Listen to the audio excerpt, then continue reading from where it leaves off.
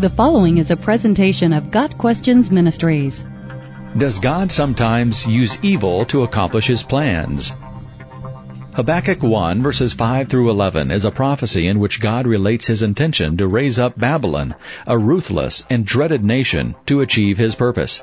This raises the question, does God sometimes use evil to accomplish His plans? There is an important distinction to be made between God controlling evil and God creating evil. God is not the author of sin, but He can use sinful men to attain an objective. Romans 8 verse 28 says, "For those who love God, all things work together for good, for those who are called according to His purpose." All things includes both good and bad things. God can use struggles, heartbreaks, and tragedies in ways to bring about His glory and our good.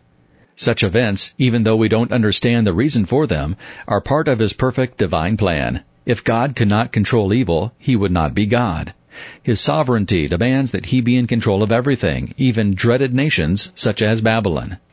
At the same time, the Bible is clear that God does not sin, and He performs no evil. James 1 verse 13 teaches, "God cannot be tempted with evil, and He Himself tempts no one." Deuteronomy 32 verse 4 says, "The rock, His work is perfect, for all His ways are justice." The problem in Habakkuk is that God was using the Babylonians, an evil people, to accomplish His will. Our wise and perfect God can, and sometimes does, use the sin already existing in our world to fulfill His purpose. The perfect example of this is Jesus' crucifixion.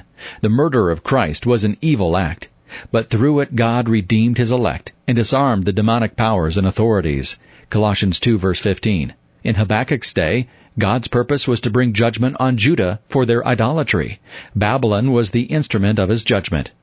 God's revelation caused Habakkuk to then ask how God could use a nation wickeder than Judah to judge Judah. Chapter 1 verse 12 through chapter 2 verse 1. God's response was a promise that He would later punish Babylon as well. In the end, Habakkuk could only acknowledge the Lord's perfect wisdom. The prophet ends with a song of praise in chapter 3. We may struggle with questions about God's methods, as Habakkuk did.